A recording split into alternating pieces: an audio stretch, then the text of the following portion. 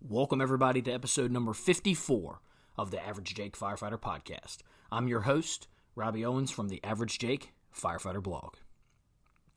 Hey, everybody, thanks for being patient with me while there's been a big gap in between this podcast and the last one, but just have been so super busy, but all with great things, right? Like, kids have been wrestling, been busy at work, just finished up the Fireground Commander Conference, which was, by far the best conference that we've put on as a group. And I'm only a very small part of it. I do help plan it, and I help run it a little bit, but man, oh man, what a tremendous just experience this year to get back in person. Not as many COVID restrictions, not as many restrictions on the venue, not as many restrictions for the speakers. We were able to get almost all 10 speakers in that we originally planned on. We did get 8 speakers in town, 9 via Zoom with a last minute travel thing, but already seeing the benefits of it. Just recently, as part of the conference, gotten a lot of people reach out to me talking about how great the class was, how great the classes were. Specifically, probably, the conference has been done for a week or two, and we had a hoarding fire with people trapped in it, and a person who attended the conference reached out to Ben Martin, the guy who is the founder of the conference and the leader of the conference, and said that, Ryan Pennington's hoarding class made him so confident in operating in that environment that, that right there, if that's not victory enough, I don't know what is. But man, it's just been a great experience. Again, sorry for the gap in podcasts. So let's not belabor the point anymore, though. Let's get to the topic of the day, where we're going to be talking about what happens when the leadership loses the locker room, and some suggestions for the big-time leaders like fire chiefs and county managers and leaders of the executive level, and some suggestions for the company-level leadership, the small unit leadership, coming right from the book About Face, and all kind of inspired by the wake of this stuff in the NFL with John Gruden and Urban Meyer. So let's get to it. Firefighters, in my experience, are a lot like the Marines I've met over the years. No matter how badly led, ridiculously under-equipped, unappreciated, no matter how doomed their mission, they take a bizarre and quite beautiful pride in at least being screwed more than everybody else, and doing it with style. They seem to do what they do for themselves. It's not a job, it's a calling. That's a quote by Anthony Bourdain, and it's talking about, the culture of firefighters, and I agree with most of it. I thought it was a really good quote to start the episode, because this episode's going to be about what happens when the coach loses the locker room. And again, like I said in the intro, it was inspired by all this stuff that's happening in the NFL and around the world with leadership, right? Specifically, Urban Meyer and John Gruden. And we're going to focus a little more on Urban Meyer because, one, he's still coaching. And I think that's where I really want to go with this, because John Gruden was immediately fired. And the background of this too, if for those that don't know, in my real life, not the firefighter life, not the podcast life, not the social media life, I'm an extremely huge sports fan. I followed every professional sports league, just about, like the major ones. I'm not much of an NBA fan, but I do follow it. I keep track of it. But Major League Baseball, NHL, NFL, college football, college wrestling, college basketball, NBA. My oldest son has even gotten into some soccer. So I've actually been paying attention to the English Premier League and the Bundesliga, which I just like because it's fun to say. All that kind of stuff. It's a joke. But yeah, there's extreme amount of correlation between the leadership that it takes to run these organizations and the performance that they need and the fire service, right? And so that's where I was really interested in the whole Urban Meyer thing of how does he, after after violating the team's trust, after, violating the team, the players, the fans, but he's still there. How does he recover from that? What does he do? How does he navigate through that? And it leads me to, and I've just been doing a ton of research about it, and it leads me to an article from Fox News. And again, don't get wrapped around the axle about the news source or where you get the article from. Just I'm a big believer in just kind of reading all sorts of articles from all sorts of people and places and then forming my own opinion, right? But this was probably one of the better articles on this subject. It starts, Jacksonville Jaguars coach Urban Meyer does not appear to be off the hook from the viral video he was seen in earlier this month after he opted to stay in Ohio instead of travel back with his team following a loss in a Thursday night game to the Cincinnati Bengals. Jaguars owner Shad Khan tasked Meyer with earning the trust back of the organization, but a new report said the former college football coach never had the locker room in the first place. The Athletic reported as much on Thursday, citing several sources close to the players. So that right there, we'll stop right there with, insane, right? If you know anything about Urban Meyer, know anything about coaching, he's had several stops. He was coach at Florida, coach at Ohio State. Super, super successful college coach. There was even talks about, even though he's coaching for the Jaguars now, that the USC job and LSU jobs are going to be open, that he could end up there, right? He could leave the NFL and go back to college. So, it's baffling, right, with a guy that's so much success. And there's been some stuff in the background, right, that maybe some shady stuff in the background before this happened, but a guy who has been able to overcome all of that and be so successful that he never had the locker room in the first place. And the article continues, according to the report, Meyer's coaching style hasn't meshed with the veterans in the locker room, as it may have at the collegiate level with younger players. Meyer's situation was the talk of the NFL before John Gruden's emails were exposed. Wall Street Journal, New York Times last week, Meyer hasn't helped his job security much. He and the Jaguars lost to the Tennessee Titans and bring an 0-5 record over to London against the Miami Dolphins. This is a couple weeks ago. Again, according to Pro Football Talk, the Meyer situation's far from over. The report speculated that Meyer's future as a head coach could depend on whether his statement about letting general manager Trent Ballock know in advance that he was going to stay behind in Ohio was truthful. Pro Football Talk reported the players and staff didn't know Meyer was traveling back until they were on the plane ride home. And that right there shows up some extreme red flags right there, right? And it's some things that I know in fire departments all over the country and whatever you do, that credibility and communication are key when you're dealing with the people that work for you, players, whatever. And style, right? It really is all about style. You in these leadership positions, and it's something that Stanley McChrystal talks about in the book Leaders, where he takes people from all walks of business and sports and all this stuff, and he analyzes what made them successful and what was some of their downfalls.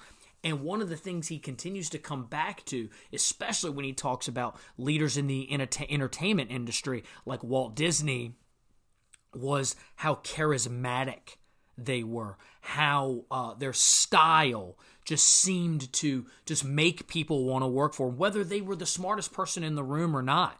I have had the experience of being around several leaders, and while they may have been very smart, they were very robotic. And I think the old adage remains true, is no one cares what you know unless they know how much you care.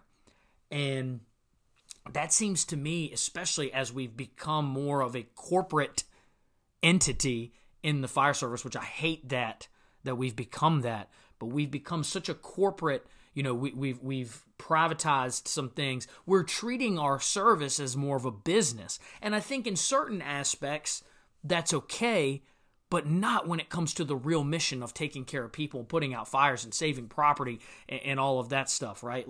At the street level, You cannot have that corporate mentality, especially the people who choose this job, and it's a lot of the time, and not even necessarily the guys that promote, but the people that never want to be that executive level leader, right? They're blue collar people. Look at politics today, right? Look at politics. Look at the people that are in our leadership roles in government. There's a large contingent of people in the United States that are rebelling against these so-called white-collar leaders, right? And people that have been successful in these recent elections, I know here in my home state of Virginia, are down-to-earth people, right? They at least appear to be, right? They're appealing to the blue-collar worker. And to be quite honest, even with the technology being what it is and we're moving more toward that area, blue-collar work is still what it takes to get things done in America. Blue-collar work is definitely what it takes to get things done in the fire service. There's never been a spreadsheet invented that pulled a hose line, right? That pulled a hose line and saved somebody. That's all dirty blue-collar work, okay? And you got to get your hands dirty. So people who enjoy that and got in the fire service or the police service or EMS service or whatever to do those things, they don't really appreciate administrative folks, right? Like, at least not when the administrative folks act like this is a corporation and not a fire department. And I see that all over the country, and I'm not talking about, and I have to put this disclaimer out there because every time I talk about something like this, people think I'm talking about someone specific in my fire department, or this is a specific thing in my fire department. I'm telling you straight up that while do I see some of these things in my fire department? Yes. I think they're all over the country. I travel a lot. I speak to a lot of people. I interact with a lot of people, and these are things that people tell me all over the place. Right? These are not just in the fire department that I work for, or this isn't specifically about someone in the fire department I work for. So if you're listening from the fire department that I work for, then please don't misinterpret what I'm saying. This is a global problem that's going on, and this is not about anything or anyone specific. This is a global fire service problem. So anyway, back to the article. Back to the article a little bit. The other thing that the other scenario that could cost Urban Meyer his job is the other factors leading up to the bar incident. Meyer hired former Iowa coach Chris Doyle amid accusations of Doyle making racist comments. It was alleged Meyer was taking vaccination status into account when making roster cut decisions, and he lost the first few games of the season. So that right there, we're talking about two politically charged things that happen with Urban Meyer, and the guy just seems to be following like bad leadership mantra, not communicating with his players, not communicating with his bosses, because everybody's got a boss. Don't care who you are. President of the United States has a boss. Everybody's got a boss. So not communicating with the bosses, not communicating your vision appropriately, hiring people that aren't trustworthy or don't have the trust of the players in the organization. I know that's happened in other fire departments out there. That's happened in my fire department where people have been promoted to positions where they were untrustworthy, right? Like they did not have the support of the people that were working for the fire department. I know it's happened in other fire departments, right? Like, so when that happens, you automatically are putting yourself behind the eight ball. You're putting yourself in a bad situation. And so it starts to become impossible for you to even, make headway in the organization. Because the organization doesn't have trust. And I know I've talked about this in the past. I hate using the word organization, but we're talking about global things, right? We're talking about just like massive changes and massive leadership shortfalls in the fire service, in EMS, in police, in public safety, in government. And what better place to provide some insight and some suggestions into that than About Face. I just recently finished About Face. It's 800 and so pages, and it takes a long time to read, but I'm telling you, they've just re-released it. You can get it on thrift books for pretty cheap, but they've just started to re-release it with a new foreword in the book by Jocko Willink. and it is tremendous. It is by far the best leadership book that I've ever read. And I'm going to highlight some things, especially these are all going to be from the epilogue of the book. It's the very, very, very end of the book. And just the background on David Hackworth, right? Like, he was Mr. Infantry. He was, in fact, I'm pretty sure he was a lot of you out there. He was Mr. Army. He lied about his age to get into the Army. He lied about his age so that he could get into the Army. Then he lied about his age again, right? So that he could stay in the Army. Right? This guy wanted to be in the Army and be in the military so bad that he continued to lie so that he could be a part of it. He was ate up with it. He was called Mr. Infantry. His whole life was to be an infantry commander. That's all he wanted. He bypassed educational opportunities so that he could stay in Vietnam. Right? He was made it all the way to full bird colonel. Not lieutenant colonel. He was a full colonel in the Army, and he was set up to go to the Army War College, which would have been a guaranteed, if he'd have finished Army War College, he'd have been at least a 1-star general. Probably more, right? He would have definitely been a 1-star general, but he got so disenchanted with the poor leadership. He had a way that he thought we should be fighting the war. He went and interviewed people as part of SLA Marshall's interview process for Vietnam. He wrote a book called The Vietnam Primer before he ever wrote About Face and some of his other books that detailed how we could win the war in Vietnam. How fighting and the fighting style and the tactics and the strategy that we needed to use. He wrote a book about it. He was the foremost expert on infantry. So much so that, like, at the end of his career, he didn't know it was the end of his career at the time, but at the end of his career, he was a liaison for the regular Vietnamese army, and so that they could try to, like, you know, take over for themselves, right? Like, he was advising them on how to be better soldiers so that they could continue to fight the North Vietnamese.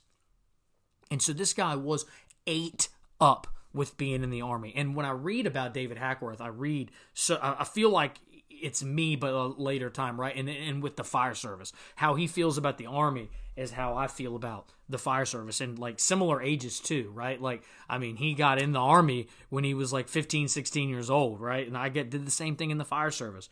And so as I read About Face, I've just seen so many similarities between the shortfalls in the fire service and the shortfalls. And so when that coach loses the locker room, you have only a couple, you know, and so relatable, right? So, and to him, the coach lost the locker room. The generals and the people commanding the armies in Vietnam lost the locker room. They lost the soldiers. They went about recruiting, retention, everything just the complete wrong way. And they lost the trust of, they lost the trust of the NCOs, the non-commissioned officers. And that's the backbone of the military. It really is. The NCOs would be like the senior man in the firehouse. And if you lose the senior man, you know your firehouse is doomed. You know, as a lieutenant or a captain, if the senior man's gone, there's really no turning back, right? And so as I've read About Face, and we're going to get into that epilogue chapter here in a second, but as I read About Face, I've come to the conclusion that when the coach loses the locker rooms, and I've done my research on sports teams and sports history and all this stuff, there's really two options that the team has and that they really have to act on when the coach loses the locker room. The first option is to wait for a change. I see a lot of teams, a lot of fire departments, a lot of firehouses, a lot of, like, take it as far down as you want to. And they have bad leadership. They essentially stop progressing, stop working, and they wait for someone to make a change. That's either they hire a new fire chief, or they hire a new county manager, or they hire a new deputy chief, or they hire, or as in the company level, they get rid of the lieutenant and they wait for a new lieutenant or a new captain. Right? They just basically wait for that change to get the next leader to see if he's better, to feel inspired so they can continue to do their work. That's option one, and I see a lot of places do that. But then you see the teams, or the fire departments, or the organizations, that even with bad leadership, they choose to win anyway. Going back to that Anthony Bourdain quote, right? Like, no matter how understaffed, how underappreciated, all those things, they decide to win anyway. And so that's what I hope a majority of us are doing out there. If you feel like your leader's bad, if you feel like your organization is bad, if you feel like your government is bad, any of that, right? Like anything. And it can be as small as your company. It can be as small as your team inside your corporate organization. It can be as large as the entire organization or fire department itself. I hope that we're choosing to win anyway. And here's some things as we get into the epilogue chapter that can highlight some things that we can do and some pitfalls for your leadership, for leaders out there, and how to avoid them, right? And some of this comes from, and all of this comes from About Face, right? And so we'll read the book, and then we'll give the personal spin on it, because that's what we're doing here at the podcast, right? Like, it's things that inspire me that hopefully inspire you to make these changes.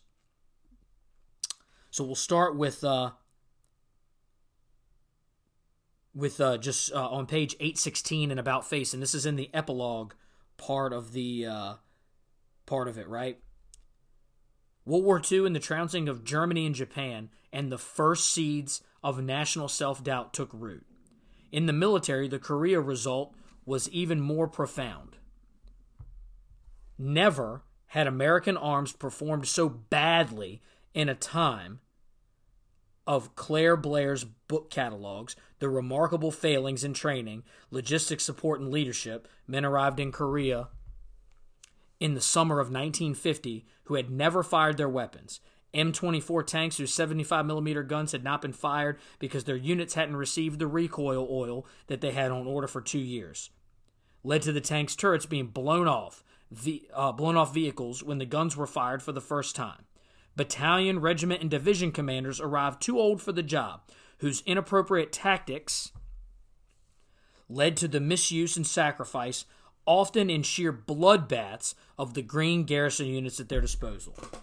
And so that was a little bit choppy, but for what they're really saying is that people were unprepared for the job that they really had to do. They were unprepared in leadership roles. They were unprepared in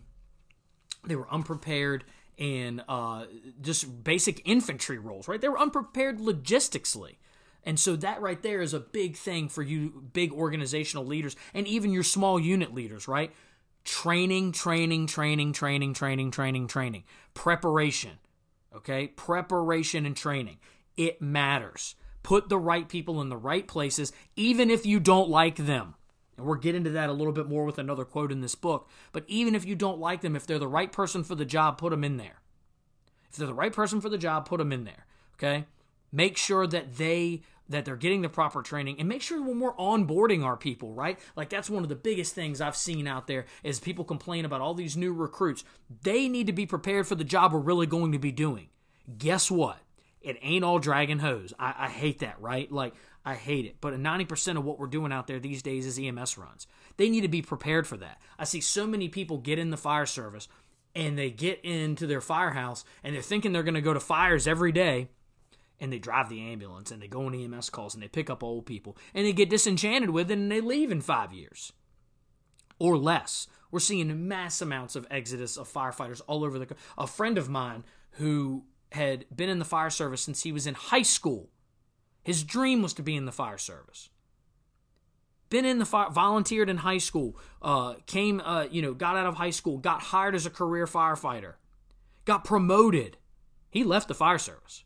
He left it to go work in corporate America because the fire service wasn't living up to his expectation of what he really thought the job was going to do. And I really think that was a failing in leadership. They even say it, right? Like, people don't leave bad jobs, they leave bad bosses. And I really think that that's one of the things that contributed to it. Sure, maybe he was tired of riding the ambulance. Maybe he was burnt out. But maybe if we had onboarded people appropriately, maybe if we'd given an appropriate expectation, maybe he wouldn't have left it. Back to the book here. The result was the military learned nothing from the Korean experience, only to carry the same non-lessons into the next war and blow it all over again. And Vietnam was all the more humiliating for being exposed on the 6 o'clock news every night. But when that war was over, while the first instinct on the part of generals who managed it was to file it like Korea under O for oblivion, instead, the last few years, it has become clear that another tack has been taken. Now the war managers are working overtime to rewrite the truth of what happened in that war.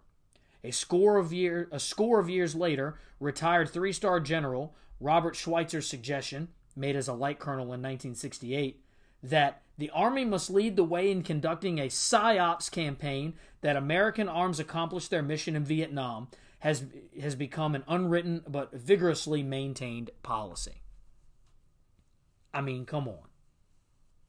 That right there tells you everything you shouldn't do as a leader, right? One, you should be learning lessons from things. We should be breaking down tactics. And this is more of a company level leadership, right? But then if we fail, we need to be open and honest about our failures. We need to be open and honest that we didn't do things right. We need to be open and honest. And then we need to take those lessons and not hide them. We need to share them so that people don't repeat the mistakes. There needs to be, honest conversations about what we're capable of, who the best people are to put in these jobs, and what happens as a leader.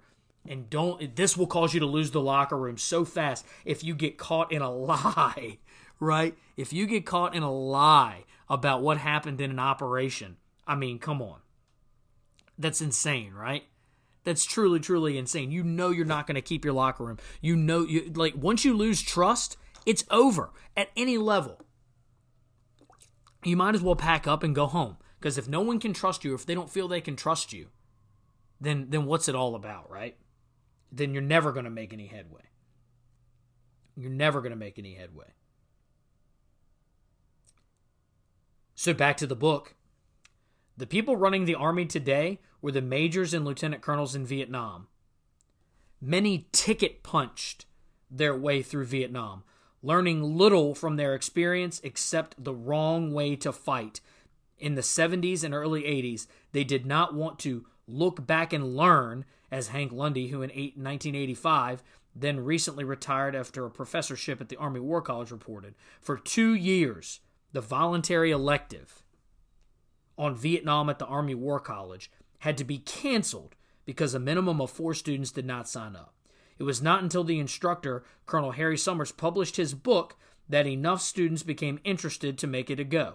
In the meantime, the touch and feel computer classes and management theory and philosophy classes were so oversubscribed that some had to move to large auditorium. Wow. I mean, that right there, if that doesn't talk about how about how the fire service is today, or the direction we're heading, it's insane, right? You see people, one, they're getting the minimum amount of operational time that they need in order to ticket punch their way into executive leadership positions, right? What that does for you, it hurts you with the troops on the ground. If they don't think that you can be in a fire, be in command of a fire, or pull a hose line, like, they're never going to trust you. They're never going to trust the decisions you make, especially if you eventually rotate back out to the field and end up being a battalion chief or a division commander or whatever. Same thing in business, right? If you, and I'm not saying you have to have done every job on your way up the ladder, right? But if you're not well-rounded in at least operations, you're not going to gain any trust. You're not going to gain any trust there, right? Like, in the operational side of things is where people are dying, where people are getting killed. The decisions you're making are literally life and death for citizens and for firefighters. So it takes a ton of trust. And if you were just this flash in the pan, spent a minute as a company officer and then became a chief, or spent a minute as a team leader and now became an executive vice president, man, like, you're not going to have the trust of your troops. You're not going to have the trust of the people that are working for you. You're not going to have the trust of the people who are carrying out your real mission. Especially in the fire service. Our real mission is to protect life, save property, right? And those are life and death decisions. You have to send I've heard people say this about people that I wouldn't, if that guy told me to VES a window, I wouldn't do it because I don't trust his grasp to know what that really means. Wow. So that's putting lives in danger. because they don't feel that you have the tactical knowledge to make sound decisions. And that happens everywhere. And we're talking about in business, we're talking about in the fire service, police service, everything, right? If you haven't at least spent a majority of your time, man, you're losing, and also if you're that person, they don't think that you have their best interests at heart, because I hear this comment all the time was, why do you think they want us to do that? It's because they've never had to do it themselves, right? Like you hear people complain about, well, this unit isn't that busy, or something like that. Like I've heard that from executive level people all over the country, right? And then you start to think about their background, and they've never been at that busy unit. They don't know the deal. They don't know how it is, right? So, I mean, it's tough, and you're not going to get those people to be behind you. You're not going to get those people to be behind you when it really matters. And so then he gets back to the book here, and we're talking about Grenada, and this is even a more to illustrate what we're talking about. The CG 82nd Airborne during the Grenada operation, for example, left the division before the end of his normal tour. And while evidence does indeed point to his units not being up for the Caribbean game, his abrupt reassignment, which from this soldier's perspective can only be read as relief of command, evades the real question of who put him in the slot in the first place. Historically, this position has gone to a real fighter and longtime paratrooper. Trobaugh had no airborne experience at all, yet he was given command of the number one ready force in the U.S. Army. Interestingly, a colonel who served in the 82nd with Trobaugh told me the very reason this general was assigned to the division was to shake up the airborne clique, and he did it by apparently he did bring many needed changes to the 82nd, but was unable to make a dent in the entrenched half-century-old airborne brotherhood. According to the colonel, as well as the 82nd's plotting performance in Grenada and the awards giveaway program that followed, it was Trobaugh's running battle with the Airborne Club that brought him down. That right there. One, this guy had no experience in the airborne, yet he was in command of an airborne unit. How are you going to get trust? How are you going to lead those people? That's the same argument I hear for these people that say that someone to be a good fire chief doesn't have necessarily had to have been a good firefighter. And you're right, they don't necessarily have to have been a good firefighter, but they had to have been one, right? In order to be a good fire chief, you can't just be this executive person. You can't have spent a year on an engine company, a year on a truck company, a year as a lieutenant captain of a battalion, and think you understand what it takes to run the fire department, at least not from the guys on the ground, at least not from the troop level. You're never going to gain their trust. They're never going to believe a thing you say, and they're going to think that all you wanted to do was skyrocket to the top. And that's essentially what you did. That's essentially what you did. And everybody's got a ceiling. And everybody's got a purpose. Not everybody can and not everybody should be the fire chief. Not everybody can and everybody should be a lieutenant or a captain or a battalion or an assistant chief or executive vice president or the police chief or anything, right? Like even down to a construction. Not everybody on the job site drives the backhoe, okay? But if you're going to be the leader, the top dog, you got to have a little bit of experience in each one of those little places, right? You had to have done some of those dirty jobs. So to be in charge of an airborne company and to not have been an airborne guy, how's that possible, right? Like, and exactly, who put him in that position in the first place? So you guys out there that are making promotions and making decisions, really, really, really pay attention to what the background is of these people. Really, really pay attention. Like if you're going to put somebody in charge of a specialty team, right? Like if your fire department has a hazmat team, and you're going to put a guy in charge of the hazmat team that's never done hazmat. It's not a hazmat tech. Is that smart? No. Automatically, right off the bat, you've lost trust with the people that have been on the hazmat team. You've already lost their trust. You've barely made the promotion. The ink's not even dry. The guy's gold bars are still shiny, and he's already lost trust. And that's not his fault. That's your fault. That's your fault. So it's insane to me that people would just continue to make these things happen. And it's insane to me that people would accept that job, right? I mean, I've been asked to do some things in my career that I wasn't qualified for. And I told them so. I told them I would do the very best job that I could do, but this would not be successful for them or me because I was not qualified to take that position. I was not qualified to take that role. And that's okay. And that's for you small unit leaders. It's okay to say no, especially in one of those situations. Don't put yourself in that position just to punch your ticket and get to the next level, right? That's not worth it. I'm telling you, it's not worth it. And so then this gets to how we can really how we can change some of those things, right? And one of the things really too, and this is a suggestion for fire chiefs and people who do awards. And more at stake than decorations too, in what could only be seen as a continued debasement of an award system already thoroughly prostituted in Vietnam for the Grenada operation, which was only like a couple days long. 8,612 medals, almost 200 for bravery, were awarded when there were no more than 7,000 U.S. personnel on the Tile Island at any time during the 3 days of sputtering combat against a few Cuban troops. You want to build pride, you want to build, make your awards mean something, make it when you give that person a certificate, a medal, or whatever, you want to make it mean, then make it mean something. Like, this is ridiculous, right? This is a prostituted system. It means nothing.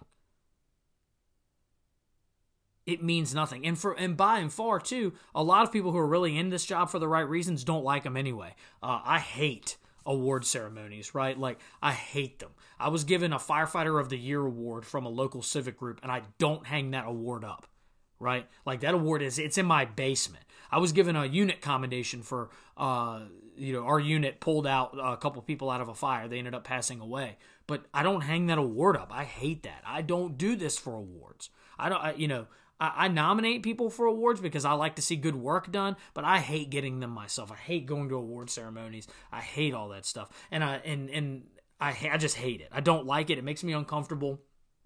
I don't like it. I don't like getting those things like that. But there's some people, but if you're going to do it, this is, for anybody who gives awards out there, businesses, fire chiefs, police departments, military, make them actually mean something. Make them actually hard to get. Make them. We talked about this when we talked about 20,000 alarms. That it was such that the awards process was so scrutinized that, man, when people got awards in the FDNY on Medal Day, that's why it's such a big deal still. Medal Day in the FDNY. They're so hard to get and they're so scrutinized that they mean something. If you get that, I believe it's still the James Gordon Bennett Medal. Man, that means something. Gosh, that means everything to some of these guys to get that medal. So if you're going to do that and you want to build pride, ownership, and things in your department, make them actually mean something. Don't make it so that everybody gets an award. Or like it's almost like participation trophies. So back to the book. There's a big difference between bravery and good management. When a warrior risks his life and is awarded a medal, a commander/manager must not get that same medal for fighting his unit well or for just being there. Instead, there should be a Combat Commander's Award, which would recognize a CO's job well done without making a joke of the combat awards that real fighters should have the right to wear as a badge of honor.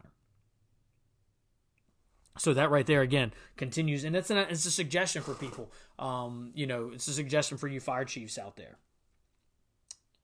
And this is getting into more, again, back in the book, this is getting into more how we can fix it, right? How we can fix it, how we can make our fire service better, how you can make your organization better, right? And it talks about, it's a military focus, but you can adapt it to your organization. You can adapt it to your fire department, your company, your police department, your business, or whatever.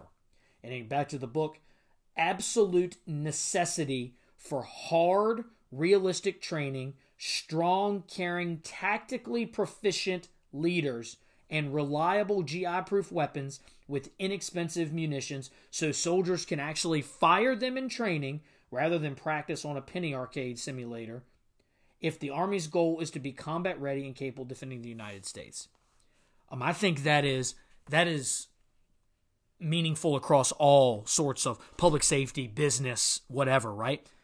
You need to train the people appropriately.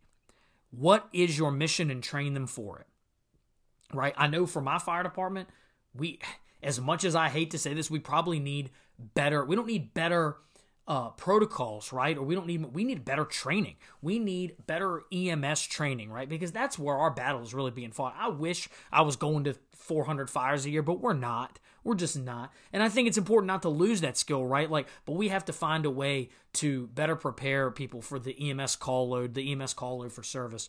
And I think that's probably a nationwide problem, right? We need to expand our EMS simulations. We need to expand our the opportunity to perform these skills. I know one of the biggest problems in my fire department is our first pass intubation success rate. And the problem is that we don't intubate very many people, right? And there's 200 or 300, there's about 200 ALS providers. So if you break down the amount of intubations we do versus how many providers there are, you might get an intubation a year, maybe. I've already done one this year, and I've already done one this year, so I probably won't get to do another one. The year's almost over, so I'm waiting to next year to probably get my next intubation. But our big thing is we just don't have the opportunity with so many other competing priorities, so many other things going on out there, that we don't have the opportunity to actually practice it and do it well. And it's something that, it's hard to do, right? Even the mannequin is not a great training tool. It's like a forcible entry door, right? It can let you go through the motions, but in reality, it doesn't react like a real person, a real airway. Even when the people put the puke in it, right? It still doesn't react real, right? It just doesn't. It doesn't flop around as much. The head's rigid, all that kind of stuff. It just doesn't simulate realness, right? You can get your emotions down just like a forcible entry door. It's meant to be used over and over and over again. It's not the best way to train people on how to real force entry on a real door. It's more to get the cadence down, to get everything going in the right direction. And then, so we get back to the book here. Training for war must be realistic at all costs. We can't just discontinue a curriculum when something bad happens, provided that something is not the result of misconduct on the parts of sadistic or unqualified instructors. Training casualties, tragic as they may be, must be accepted as an occupational hazard in the tough and dangerous business of soldiering.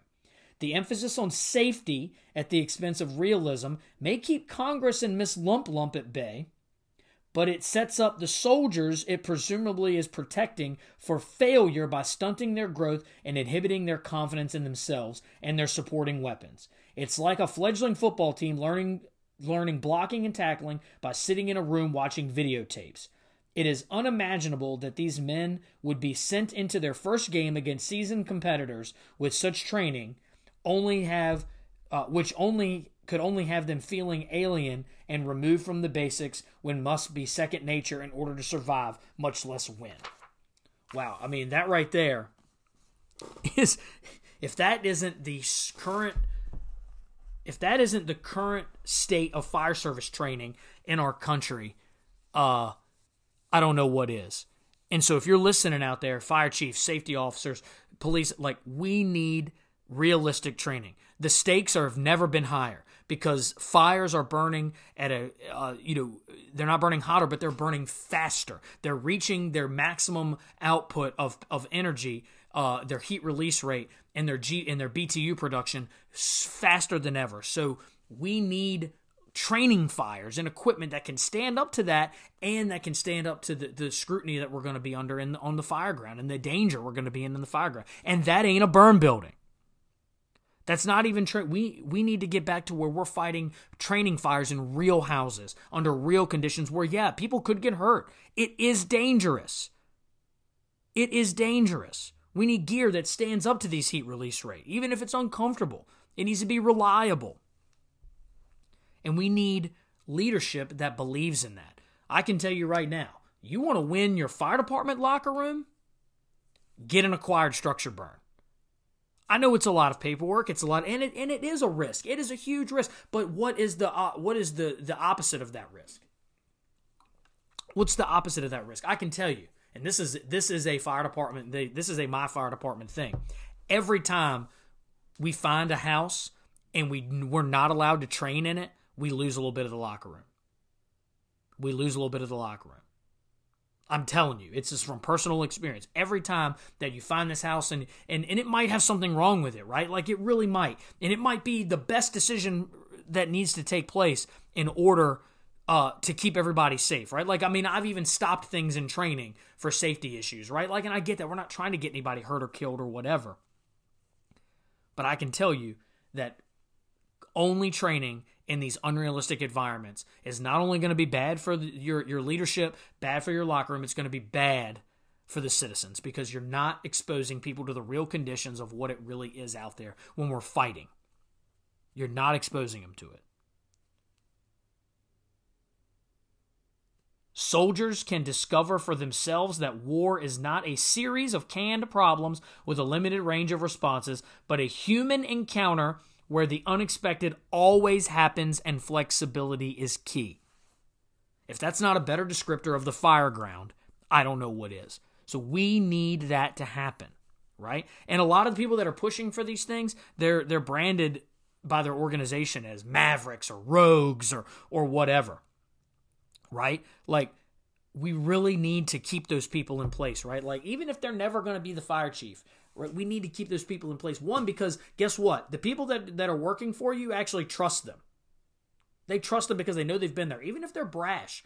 I know plenty of people who I don't want to go have a beer with, but I want to go to every fire with because they're experienced. They know their job, and I know they're going to keep me safe. They're going to save people, and they're going to do their stuff. But they're probably they're probably not. They're really like their personalities are a little bit brash. I probably even fit into that category for some people.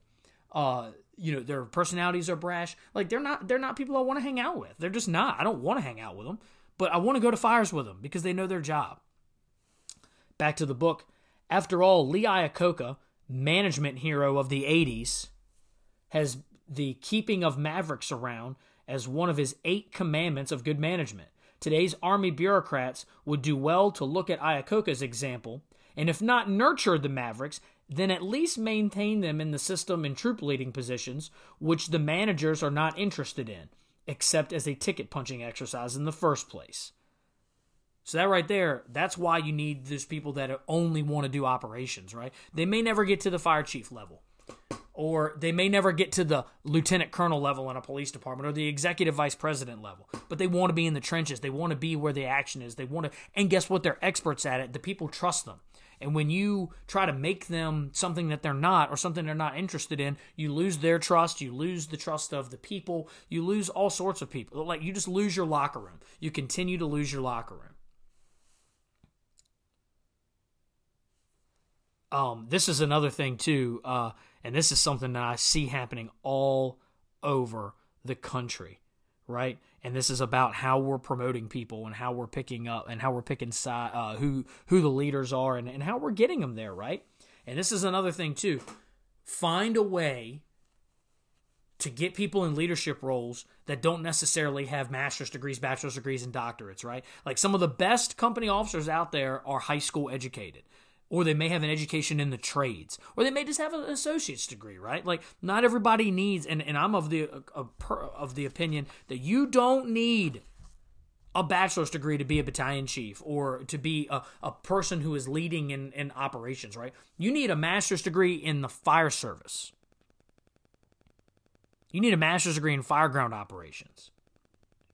Back to the book. Both soldiers and taxpayers are being shortchanged by what has been a gradual but significant transformation of the United States Military Academy from producer of fighter leaders to manufacturer of corporate whiz kids. West Point's academic requirements today make it one of the hardest schools in the nation to get into. To many, this is a state of affairs in which to take great pride. But to a real soldier or to anyone who recognizes you don't have to be an academic genius to be a solid combat commander, it's a serious case of mistaken priorities. Further, with a West Point education, an excellent stepping stone to a high-paying job in the civilian world, far too many USMA alumni go through the motions for 5 years at their appointments require them, and then opt for the bucks without looking back. That's what's happening in our fire service right now. When you're have a doctorate or a master's degree and you're making $80,000 a year, why wouldn't you go to corporate America and make more? And we're seeing it. We're seeing that happen with people that don't have that. We're seeing that happen with people that came from other trades, found out the fire service isn't what they thought it was going to be, and leave.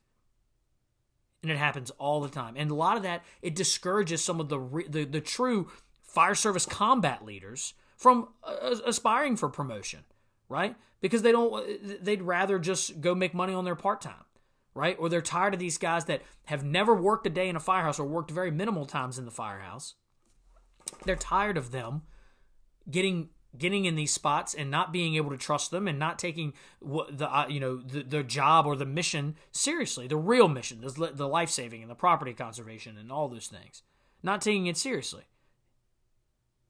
And that's where you're losing your locker room, by requiring all these ridiculous educational requirements and not requiring technical knowledge.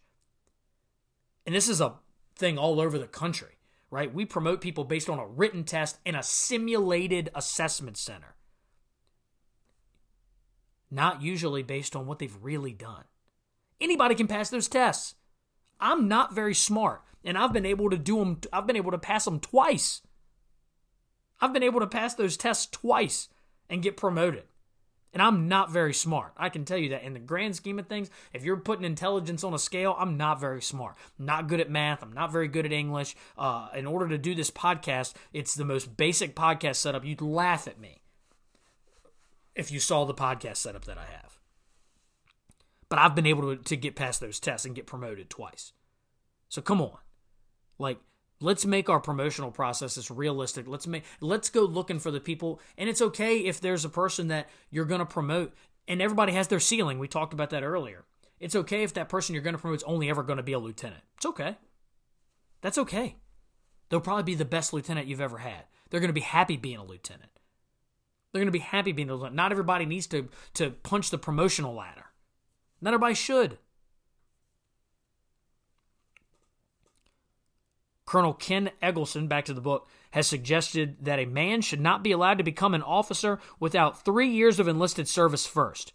At the very least, General Hank Emerson believes the age limit to answer the point should be raised to allow more mature, experience-rich EM a shot at the officer world. The value of such a move is obvious. These students would already have demonstrated leadership ability, they would already know the Army and love it, and they wouldn't quit. They'd stay in, make a life of it, make it better. If the U.S. Military Academy can take the remarkable step of admitting women, surely it can begin to look at the Army's ranks for its combat leaders in the future. And man, if that's not where we need to head as a fire service, then I don't know.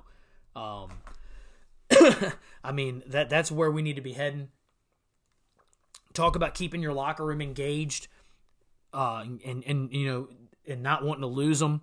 That right there, if we could revamp the promotional processes and get some of the people who fear it, get some of the people with test anxiety, promote them on their merit. And I believe I talked about this I read this actually. I didn't talk about it. Maybe I did talk about it on the episode. But in John Norman's book, his new book, Working with Giants, he talks about how the promotional process is in New York. Yes, there's a written test, but you're also promoted on merit. What companies you've served in. If you've been awarded any acts of heroism or bravery, anything like that. Like your resume, not just your classes that you've taken, the resume of your performance, and not just what some lieutenant or some boss wrote about you. A true look at your performance. Like, what fires have you been in command of? What fires did you perform well at? All of those things factor into getting a promotion in the FDNY. We could easily do that in the fire service. You could easily do that in the police department, businesses, all those types of things, right? Like we would, and even in the past, even in the military has still done this. If you've watched Band of Brothers, right? Like a second lieutenant, Dick Winters, ended up going all the way to being a major in there because he had so much experience, right after D-Day and all this stuff. He had so much experience. They had to promote him into those levels because he was one of the only ones with true combat experience, right? He led troops in combat, and so he knew how to lead troops in combat. So they had to get him in a leadership role so that he could make those decisions that would keep people alive and have combat success. Talking about another thing, you want to keep your locker room? It's a strange thing how systems proved to be second or third rate are defended so vigorously, even as a matter of our nation's survival by men who should know better. This comes down to taking feedback, listening to your subordinates, all those things. Just because it came out of your mouth doesn't mean it's golden. Just because you think it's the greatest idea, people might shoot holes in it. Listen, even if you're not going to change it, at least listen, right? But if it becomes clear that the idea is not good, it becomes clear that it's not a great thing, then man, just put it away, right? Put it away. Change it. Have the courage to say it wasn't a good decision. Have the courage to change. I know one of the examples I've used for this, right? This is maybe unpopular, right? Like when I first was exposed to the Scorpion load, I hated it. God, I hated it. Okay? I hated it. I wanted to change the load so bad. I got to this new firehouse and they were running it and I hated it. I hated it. And I wanted to change it. I wanted to change it to what I liked. I wanted to change it. But I was the only person in the firehouse that wanted to change that hose load, right? I was the only and I was the highest ranking person. It was when we had firehouse captains. And I was the captain of this firehouse. The 3 lieutenants and all the firefighters, I'm their boss. Right? Now, I have a boss. I have a battalion that I report to. But this firehouse, it matters to this firehouse. It matters to that fire engine and things like that. I'm the say. But I was the only one that wanted to change. Now, I could have flashed the badge, flashed the collar brass, and said, nope, we're changing it because I want to change it. But all other people in that firehouse, all 20 other people in that firehouse loved it. They wanted to keep it. So what did we do? We kept it. And what did that do? That won me favor, right? I wasn't doing it to win favor, right? I was doing it because it made no sense to me that one person wants to change, 20 want to keep it the same. Why should we change? Right? Why should we change? But that right there won me favor. I didn't even know it won me favor at the time, but it did. That won me favor. That won me favor with those people.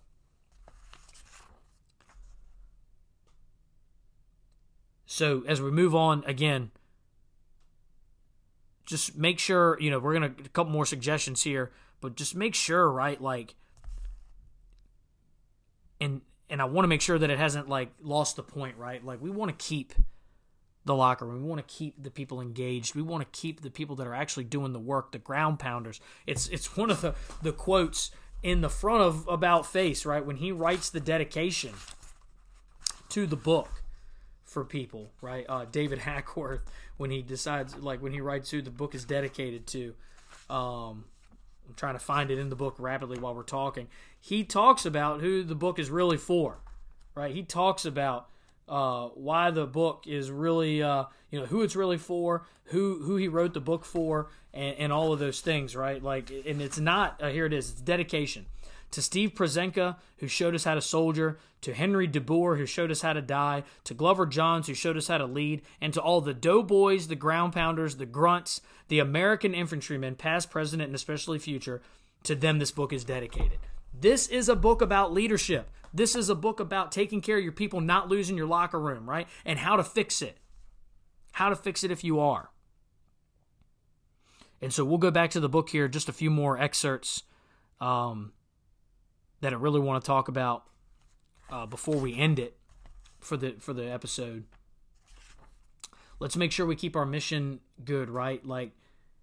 Let's make sure that, here's a thing about accountability.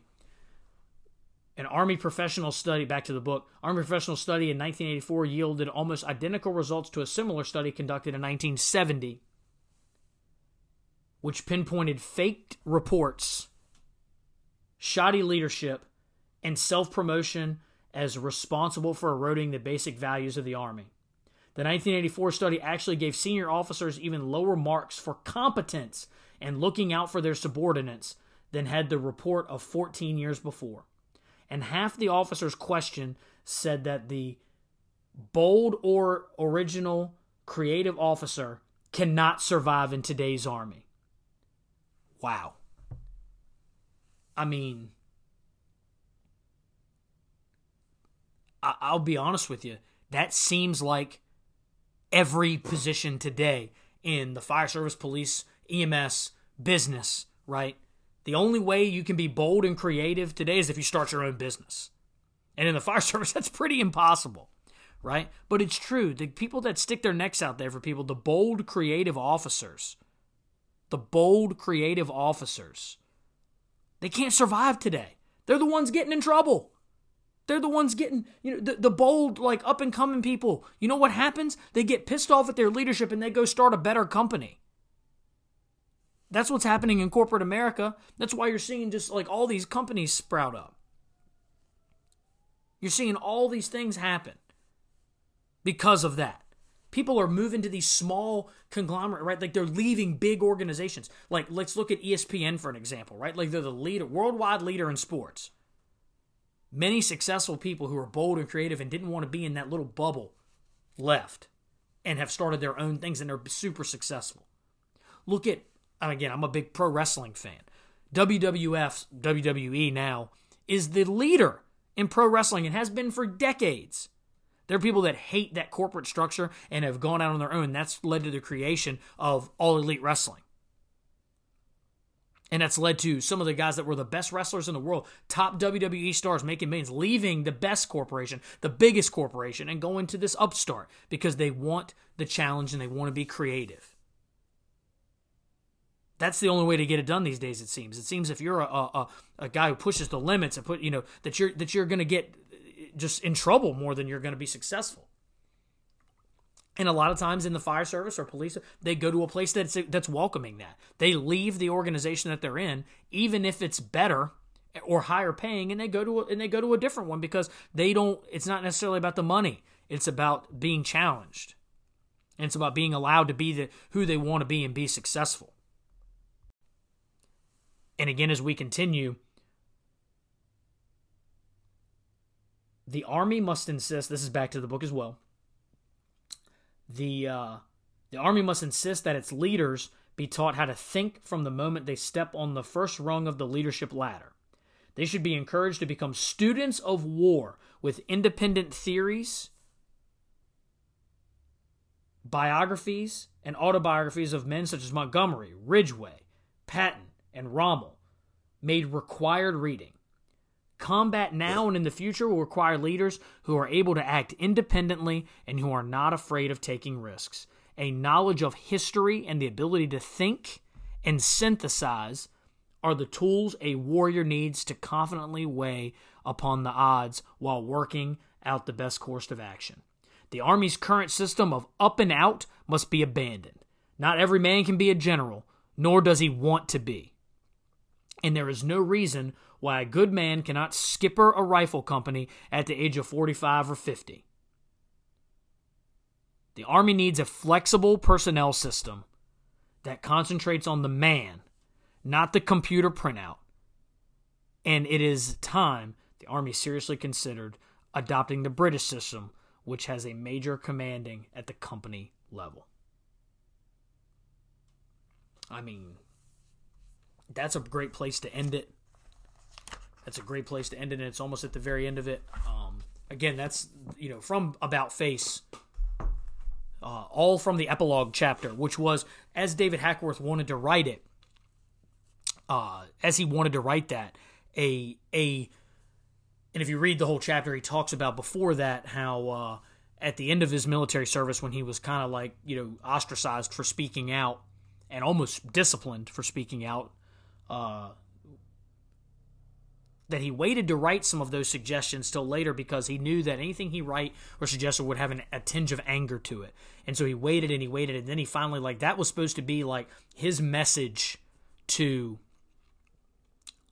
America, to the Army, to the United States, and to officers, leadership, of how they can fix it. His suggestions on how they could fix it from a guy who'd actually been there. And I think that's a great way to end it because that's exactly what we need to look forward to. It's talking fire service specific, but organization specific as well, right? Worker satisfaction's down all over the country, no matter what your profession is, right? The people that are being successful allow creativity. They allow open forms of communication. They allow people to be themselves. They allow leaders to be leaders. And they allow the flexibility for people to do the things that they need to do without repercussions. They have trust. They communicate. They don't lie. They're honest. And I think that's where we really need to be as a country, as leaders in our organizations, you know, and it's not easy, right? It's not easy, but people can tell when you're not being genuine. And I've been accused many a times of being too honest, too forthcoming with my opinion. And that's a fair assessment, but I can tell you that I don't hide it very well. So people know when you're not being authentic, or people know when so I'd rather be authentic than have to lie or to have to tell a half-truth. I'd rather be authentic.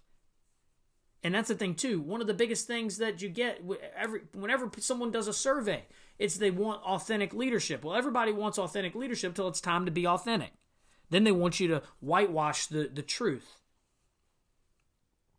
And so I hope, as you've listened to this podcast, if you're a leader, if you're a fire chief, or you're an executive, you're a CEO, you're a CFO, you're a police chief, you're an EMS director, maybe you're in the Army. I hope you've listened to some of these pitfalls that the military has fallen into, and take them as suggestions and things that you can do in your organization, whatever that is, to avoid them. If you're a company officer, I hope you have figured out and gotten some suggestions and listened to how to lead better at the company level, how to gain trust in your subordinates, even maybe how to lead up a little. And that's tough. I wrote an article on the blog years ago called Leading from the Middle, and it was one of the toughest things, and it still is tough, right? It's one of the toughest things you do. But at some point, everybody is kind of leading from the middle because everybody has a boss, right? Everybody has a boss. We're all leading from the middle at some level. And leading from the middle is one of the toughest things you're ever going to have to do. You're trying to bring people up, and you're trying to lead forward for the people that are above you. You're trying to, and I don't want to use the word influence, but we're trying to push things in the right direction. But it's all to keep the people, the troops, the doughboys, the ground pounders, the infantry people, the riflemen, the firefighter, the police officer, the budget analyst. It's all to keep them inspired, moving forward, because they're the ones that are really accomplishing the mission. They're the ones that are really accomplishing the mission. I say this all the time when I teach in acting officer school, that you can have the best, and I use fire department because we're in a fire department setting, but you can have the best chief in the world. You can have the best chief in the world, like highly decorated, all this stuff. If you don't have good company level leadership, and you don't have good firefighters, then your fire department sucks. And what makes good firefighters is good company level leadership. But they won't do anything if you lose them. If they can't trust you, if you don't communicate with them, anything like that. If you don't train them right, you don't prepare them for their true job, then we're never going to accomplish the mission. We're never going to move forward as an organization. And we fail. And in corporate America, maybe that's not as important, right? Like, failure looks different in corporate America. But in public safety, in fire, EMS, police, military, failure could mean death of people or workers, right? Of firefighters or citizens, of police officers or citizens, right? And that's unacceptable. And I'm not saying I've got it all figured out. I'm not saying I'm perfect. I'll probably screw up tomorrow. But I hope that you can take some of these things that have inspired me, and a book that's been a huge inspiration to me, and take some of the suggestions. And there's so much more in it than just that last chapter. There's so much more in it. I mean, this is a leadership book that's not meant to be a leadership book, but it really is. It is about leading people. It is about accomplishing the mission. It's about taking care of people. And it's about trying to move whatever you're doing, whether it be an army platoon, a brigade, a fire department, a police department, a corporation. It's about trying to take those things and move them forward and accomplish your mission. And you're never going to do that if you don't have the trust of your locker room.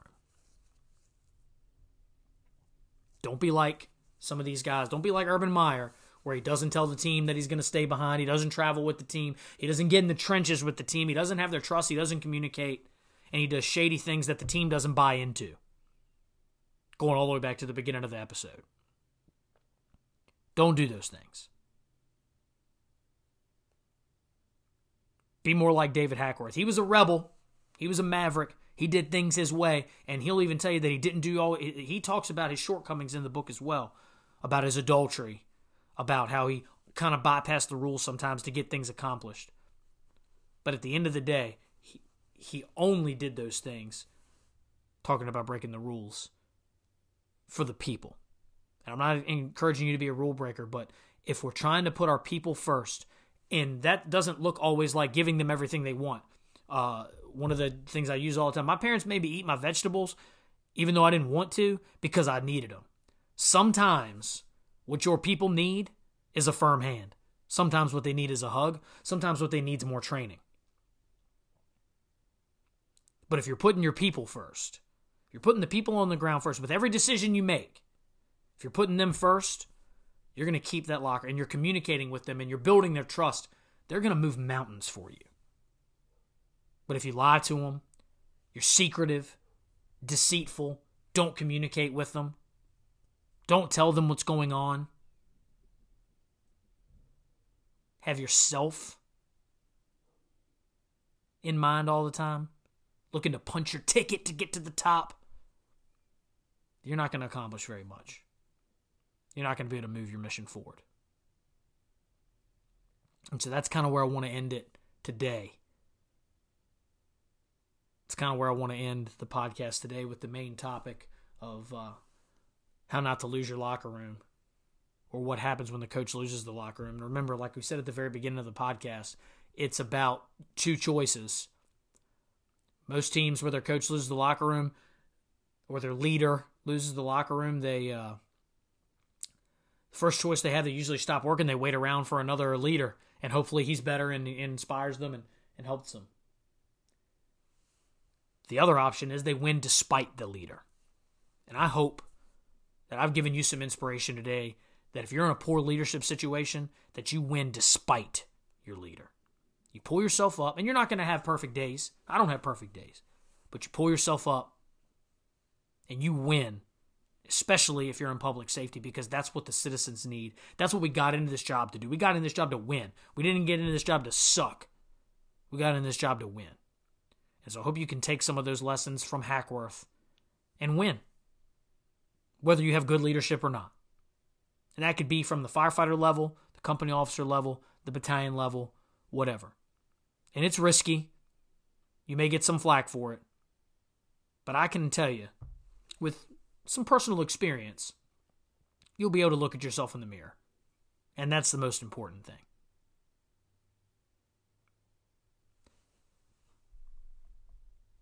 So with that being said, I can't do what I do without the support of some just phenomenal, phenomenal people and companies.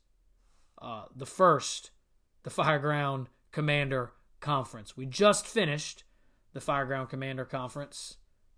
We just finished it. But we're coming back, because we originally, the Fireground Commander Conference was a March thing. We had to move it back because of COVID. And so now we're trying to get back to March, but March was way too soon to bring the conference back, right? So we decided as a group that we're going to bring the conference back in May. And I know it's a short turnaround. I know it's a short turnaround for a lot of people. But we're going to bring this conference, the Fireground Commander Conference, one of the best conferences in Virginia, and I think one of the best conferences in the country at this point. We've been able to be so successful. We've been able to accomplish our mission So this year's Fireground Commander Conference is going to be May 23rd through the 25th, 2022. Same great venue, the Henrico Theater in Henrico County, Virginia. And listen to this lineup. I was super jazzed about last year's lineup. This year's lineup, man, I think, not to say anything bad about last year's lineup, because, man, it was so awesome. I enjoyed going to dinner with those guys, and just, Mark Von Oppen was great, and Frank, and all these people, right, like Ryan Pennington, and Eric Wheaton, and Ben Schultz, and William Knight, and Doug Mitchell, and Dan Shaw, like all these people, they were just so great. But I think this lineup is going to rival that, if not be better. Fireground Commander Conference 2022 lineup Monday, Frank Viscuso talking about step up and lead. Jason Patton and Dina Ali on Monday as well. Tuesday, May 24th, Jonah Smith and Jonathan Brumley. Jonah Smith coming back to the conference for a second go-round. And ending Tuesday with Bill Gustin from Miami-Dade, who is an engine hero of mine. I like everything that guy does. Wednesday, part 2 of Bill Gustin. And then ending the conference with James Johnson talking about building construction, and Basil Ibrahim talking about, I believe his class is going to be on rapid intervention stuff. Ridiculous lineup again. However, the early birds are already sold out. If you weren't on the email list, or you weren't at the conference on the very last day, you didn't get the info, because we try to, take care of the people that continually come to the conference and stay to the end. So the $99 spots are all gone. If you want to come to that awesome lineup for still, in my opinion, the absolute best price in the country, $175. All those speakers I just mentioned, that's 1, 2, 3, 4, 5, 6, 7, 8 speakers. 8 speakers at an FDIC level for $175 with snacks provided, lunch provided all 3 days. A great venue in the Henrico Theater. Go to embracetheresistance.com, click on the conference tab, and get signed up today. I can tell you right now, we are all ready. The early birds are already sold out. The $175 registrations are flying off. We have about, I think, 150. I'm checking actually right now live. There's only 136 remaining. We started with 150 at the $175 spots. The price will go, once those are sold out, the price for the full conference will go to $250. And when those are gone, it's sold out. So don't wait. Plan to join us at, again, going to be our best conference yet. I can't believe that. I think, we're going to continue to keep getting better and better and better. So come to the next Fireground Commander Conference. Again, the dates are May 23rd through the 25th, 2022 at the Henrico Theater. Go to embracetheresistance.com, click on the conference tab, and you'll get all the information you need. Also, Vanguard Safety Wear, makers of the MK1 Fire Glove, the MK1 Ultra, the Squad 1, those things are made for work. I wear them every day. People comment on them all the time. People try them on, talk about the dexterity of them, talk about the durability of them. I'm telling you, I wear them all the time. I stretch hose in them all the time. I'm a big fire glove guy. Think you should do fireground work in fire gloves. They're awesome. Go to VanguardSafetyWear.com or DingusFire.com to get you a pair of MK1, MK1 Ultras, Squad 1s, and just all the great stuff that they have coming out of Vanguard Safety Wear. Vanguard Safety Wear, made for work. Taylor's Tins. Taylor's Tins makes metal helmet fronts, metal tags, metal everything. If you want something made out of metal, guaranteed Taylor's Tins is going to make that happen for you. Go to taylorstins.com. That's taylorstins.com, and see what they've got for sale. See what they can offer you. It's not going to be just some fly-by-night drop-down menu where you pick and pick. No, you're going to tell Taylor what you want. He is going to give you some custom art, and he's going to be able to do it for you. Okay, so taylorstins.com. Stop burning up leathers. Start wearing Taylor's Tins. And lastly, IDLH Technology, tacticalworksheet.com. They make the absolute best freaking command board out there. I love it. I use it every time I ride up on the car. I have some of their mini command boards that I keep in my pocket just in case I have to be a group or division supervisor or go up, or get in charge of an area that I can keep track of people. They're durable. They're great. They lay out a command board the way that I think it should be laid out. They lay it out the way that my brain works, and they make it just so easy, so simple. He just put on his Instagram the other day that he used his IDLH command board to command an incident with 80 companies. 80 companies with this little command board. It's awesome. It's great. I can tell you what, I use it all the time. I love it. I know people that have seen it and bought it. So it's great. I like to command from the car. It's awesome. It's portable. It's great. I can't say enough about it. Go to idlhtechnology.com or tacticalworksheet.com and get you one of their great command boards. They're awesome. And lastly, you know what we do. Make sure you're spending 1 hour a day in the library, reading something about our job. Watch a YouTube video. Do something to educate yourself about our profession. Make sure you're spending 1 hour in the gym, getting that hour of physical fitness in so that you have the physical capabilities to do the tough job that we face. And make sure you're spending 1 hour a day hands-on training. Putting your hands on the tools we need to do our job effectively. It doesn't have to be anything sexy. Last day that I worked, we had a new way we're packing the 400-foot line, and all we did we did it actually for 2 hours. We just stretched and packed the 400-foot line. And we got sets and reps on a needed thing for the company that I was working at the other day. Sets and reps packing it, sets and reps pulling it, even some different ways to pull it so it could be better for different firefighters. It was nothing sexy. It wasn't even anything hard, but it was valuable. It was critical. So make sure you're spending 1 hour a day doing that. You do that, you'll become a pretty phenomenal firefighter. I guarantee it. Thanks for listening. Stay aggressive. Don't lose the locker room. Stay safe. I'm out.